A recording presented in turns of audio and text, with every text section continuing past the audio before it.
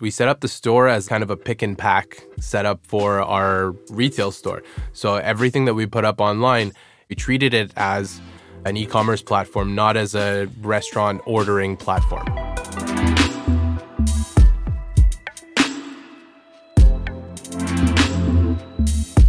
I'm Benjamin Gottlieb, and this is Shopify on Location, coming to you from Montreal. Okay, I'm about to offend some New Yorkers here with this statement. Montreal has the best bagels. Well, that's at least what Amit Matani thinks. He's the owner of Bagels on Green. It's a bakery here in town, and he's been able to grow his business by both leaning into corporate catering and selling his products online with us on Shopify. Amit is here today to talk to me more about how he's been able to do this. And Amit, I am so happy to have you here. Thanks for joining us. Thank you for having me. Okay, let's get this out of the way if we can. What is it about the Montreal bagel that makes it the best?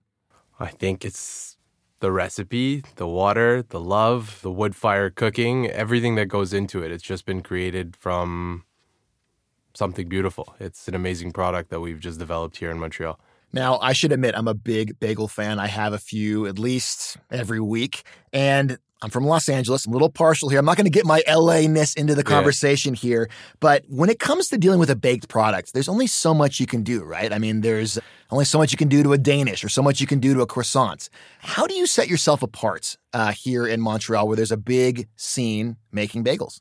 So in terms of the product itself, there's a ton of stuff you can do with it in terms of, how soft or how hard the outside shell is, in terms of how sweet the product is, how long you cook it for. It makes a world of difference. If you take, one croissant from one bakery or you take another croissant from another bakery, they're going to taste completely different. It's the same thing with bagels. The recipe plays a huge part in it. And our bagels are a completely different recipe from Fairmont's bagels or St. Vitor's bagels or even other people in Montreal. Fairmont, St. Vitor's are big brands here in Montreal.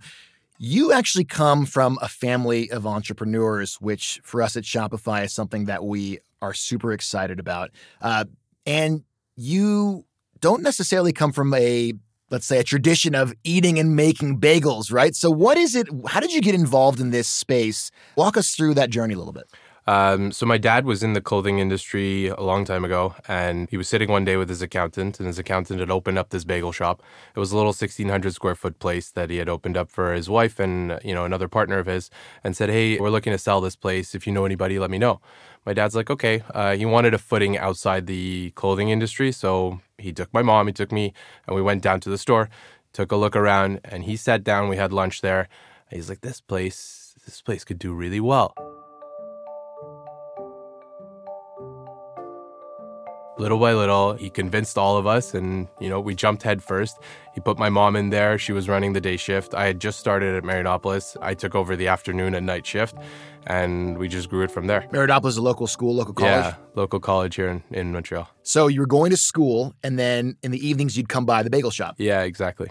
Yeah. And what was it like those early days when you were working in the shop? You're like, oh, God, I have to go to work now at the bagel store? No, I loved it from the minute I walked in there. It was awesome. I mean, how can you not love it? There's food all around you. You have croissants, cookies, danishes, bagels, salads. Literally everything we could want to eat was there. And as a growing boy, I loved walking in there every afternoon. I would get my lunch taken care of, and I would go work the afternoon shift. Now, this isn't just some humble bagel shop. You mentioned growth. It's a great transition to the expansion of your shop, of your store, of your brand. It's really incredible. I mean, you knock down some walls, you expand into other buildings, other spaces, right? Yeah. I mean, when did you decide, or how did you determine when it was the right time to do this, the right time to grow? Well, in 2008, the person that was next to us, their lease was over, and the landlord came to us and asked us if we were interested to take over the space. We looked at the store and we were like stuffed to the max. There was no space for us to even work or have customers sit down properly. We had, I think, 6 or 7 tables in the space. So we said, it would be a great opportunity for us to break down the wall and have space for more people to sit in the store. So that's exactly what we did. We broke down the wall, we opened it up, moved some stuff around, moved the equipment around, got more tables and chairs in there, and then, kept going from there. And then again in 2013, the next person next to us was leaving as well. Landlord came to us again and said, hey, would you be interested in taking over the space? And again, we had reached that, 5-year, we're at capacity mark. Sure. So we decided to jump headfirst again and broke down the wall, opened up the space again, reorganized the entire store. And we did this all kind of without shutting down. So overnight we would do, little moves here and there, and the customers would come in and be like, oh, where's the coffee now? It's in the back corner here. Where's the cash today? It's in it's in that far left corner.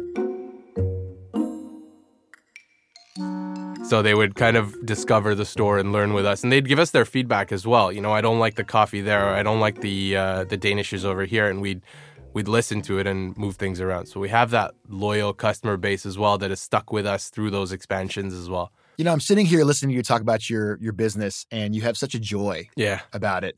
And this is kind of what's at the heart of being an entrepreneur, is loving what you do. But it can be tough. It can be scary to think like, I'm going to dedicate myself to one thing or one store. Yeah. Just from your own perspective, how would you tell somebody like, hey, you should follow that idea versus the other one? What is the determining factor for someone when taking the leap into doing something like this? I mean, I think it's necessary for you to love what you want to do. And the growth of the business has always come from that. Where the direction is going is always, it's where we kind of see the path in 10 years, where we see ourselves in 10 years. So for us, that growth was in the retail space. We took over those two locations. And once we took over that third location, we realized that, if we get too big on the retail front, there is a maximum number of people that we can serve every day in a reasonable time frame. So we started... You mean in the store? In the store, exactly. So the next growth for us was expanding into the catering market. So that's where the passion has come from, is what's the next step for growth that we can achieve. We'll get to catering in a moment, but I just want to take one step backward. You mentioned you love what you do. It's at the heart of what all entrepreneurs have to have. You must also be okay working with your family, right? Because this is a family enterprise. Yeah. What is it like working with your family? And do you think that gives you certain advantages over other folks who are just working with a business partner or with employees? There's good and bad that comes with it. It's very challenging. My mom is, she has a heart of gold. She's awesome. She does literally everything that, she needs to do or has to do in the store. She takes care of all the retail stuff. She orders products. She handles the customer complaints. She's the front of the store. I think it's necessary when you're working with family to have those established boundaries of who's doing what. And my dad is the chef in the store, so he runs the kitchen in the back, and I run the offsite stuff.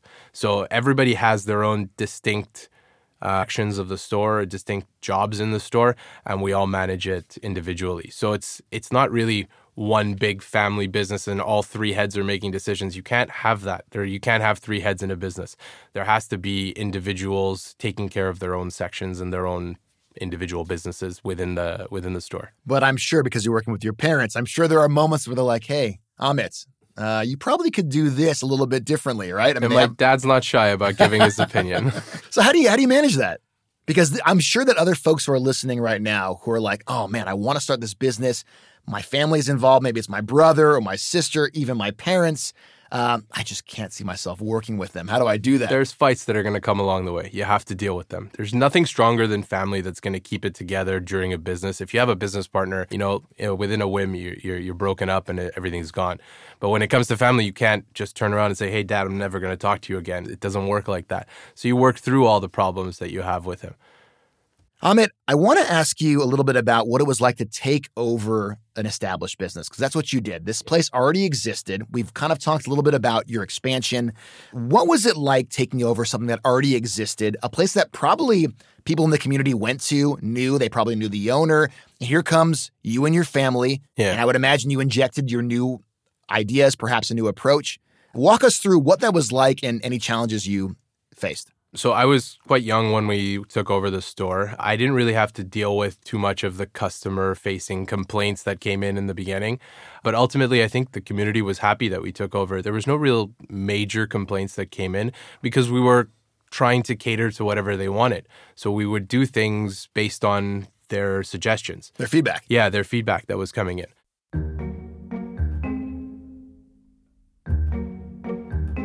We didn't change anything too drastically right in the beginning. We made little small changes, so, they amount to a big change over the year, but nothing so dramatic that you would notice it instantaneously. We went down, I think, 4 or 5 years down the line, and we still had people coming up to us and saying, hey, is this new owners now? They'd realized that there's so many things that have been changed over the last 4 or 5 years, and now they're realizing maybe it's new owners. But it's actually been, slow changes over the last... And that was intentional? Yeah, it was intentional. Yeah. And the reason was you didn't want to disrupt the clientele? Yeah, there was no reason to disrupt. Everything was functioning properly. We just wanted to make small, better changes throughout the store. I think now if you look at what the store was to what it is now, there's some big changes, right? You mentioned you leaned into catering, and also you've been using technology to make not just the customer experience better, but your employees' experience better. What have you done, technologically speaking, to kind of improve the day-to-day processes of the store? We've kind of shifted away from anything that was manual or analog sort of technology, and we've trying to digitize everything as much as possible. A lot of that being the online stuff that we do with the Shopify store, anything that is done on online ordering for catering. So all that has come as a technological advancement for us. And when it comes to the store, right? I mean, when you think of a bakery on Shopify, it's like, wait a minute, isn't that an e-commerce platform? But actually, there are real opportunities for using our platform and for selling your stuff. I mean, how do you use the platform and why do you use it? So honestly, when the pandemic started, I was focused so heavily on the catering stuff that when the pandemic started, everybody was working from home, and that was my main clientele. So our catering business kind of shut down overnight. So I was sitting there, and the retail stuff my mom was taking care of, and the kitchen stuff was really... Your pop? Yeah, my pops was taking care of that. So I really had nothing much to do. So I said, you know what? This is a perfect opportunity for us to take our business online. We didn't have an online presence. So I spoke to one of my friends. He was working on some digital marketing, and he said, let's set up a Shopify store for you. It'll take 15 minutes to set up. It's super fast. And then we can link it to your Facebook page, do some Facebook advertising, do some Instagram ads, and you'll be off the ground. It's not a heavy investment. Just invest a little bit of money in getting the store off the ground and some money in advertising, and you'll be set to go. So I said, okay. And literally within, one night, he had 90% of my products online. He said, just load the pictures that you have here, put up all the information, and then we'll start some advertising. And he linked the two accounts together. He got everything up and running for me within like 4 or 5 hours. And that was it. And he started teaching me how to use the Shopify store, how to use the Facebook ads, how to link the two, how to track the information that was coming back and forth from them, what to look for in terms of, what's doing well, what's not doing well, what to remove, how people shop online, where their eyes go. This is all available online. So it's so easy for somebody to start a store within, a couple of hours. I didn't realize how quick it worked. And you were working out of necessity, right? The pandemic had shut down kind of what you were doing. And so you just migrated naturally to selling online. What was it like those early days when you started selling stuff and you're like, oh shit, I can sell bagels online through Shopify, right? Yeah, it was great. We set up the store as a kind of a pick and pack setup for our retail store. So everything that we put up online, it's like buying, a shirt or anything else from any other store. We treated it as an e-commerce platform, not as a restaurant ordering platform. There's no customization when you go there. There's, very little customization. You can order a 6-pack of bagels or a 12-pack of bagels. You can't order a customized sandwich for delivery. So we set it up so that it was super easy for people to get online, order whatever they wanted, and our main products were on there. We have, I think, 4,000 products in the store. So we didn't put everything online. We put our main products that would do the best, and then we advertised the hell out of that. I'm sorry, 4,000 products in the store? Yeah. My God. Yeah, I mean, we're called Bagels on Green, but it's not anywhere close to just bagels. We do so much other stuff. I'm here with Amit Mahtani. He's the owner and president of Bagels on Green. Before we continue, I want to take a quick second and thank you, yes, you, our listeners, for tuning into the show today. We are so appreciative, and if you can, please leave us a review. We'd love to hear what you think of the program. Amit, let's get back, if we can, to this catering business. I would imagine that's become a big part of what you're doing now as things have opened up again, and we are back in the flow of normal life, whatever that means. How do you use your online presence to supercharge your catering business? So our store has an entire section that is dedicated just for catering. So anything that is platters, sandwich platters, large family style salads, dessert platters, vegetable platters, all sorts of different things. 4,000 things. Yeah. So yeah, we use that. We have individual items that are there. And then, if people want something customized, they can email us and say, hey, I saw this items, but I want, instead of 14 sandwiches, I need 18 or I need 35 or I need 150, whatever it might be. So they can email us to say at least they've seen the product and we can customize an order for them. So you can customize an order for them. Yeah. I would imagine maybe for some of your older clients interacting with you or used to interacting with you in person, this move to online might have been at first a little bit, different, let's just say. What has surprised you the most when you kind of moved a lot of this stuff from that in-person retail store location online? Not too much, honestly. Yeah? We have a lot of loyal customers that we were dealing with prior to the pandemic. And honestly, we would deal with them and they would email us saying, hey, I need lunch for 15 people. And it's like, go figure it out. They don't want to deal with the ins and outs of it. So we still have that. But there's a lot of people that have discovered us that we do catering, or a lot of the new people that have come into the business have looked us up because, a colleague told them about us. And the first thing when you go to our website, it's the Shopify store. So they immediately go to the catering section because that's what they're looking for, and they'll order from there. They're already being told that everything is fresh, delivered on time, everything's organized for you. So they go and pick whatever they want and off they go. Off they go. And, I think it's really applicable, not just the learnings that you have for our listeners in terms of bagels, but a lot of these things apply to other perishable goods, right? It's not just bagels maybe, but other vendors that are selling all sorts of food. And I'm curious, when it comes to selling food, what are some things that you've learned while doing this that might be applicable to other folks who want to sell other food online? First off, if you have a retail location, start with your main products, the best sellers. Don't go with anything else. Definitely advertise as much as you can online, and don't be afraid to change up the advertising and try different things. The worst thing that's going to happen is somebody won't click on it. It's not the end of the world. The other thing is make sure the user experience is as seamless as possible. If you make sure that their click-through ratios are as fast as possible, you'll get the most amount of checkouts, I think. And in terms of choosing which products to sell, change things up. There's nothing stopping you from modifying the products that are online, and make sure that the best sellers are online. And if something is, a bestseller in the retail side, it's not necessarily going to be a bestseller online.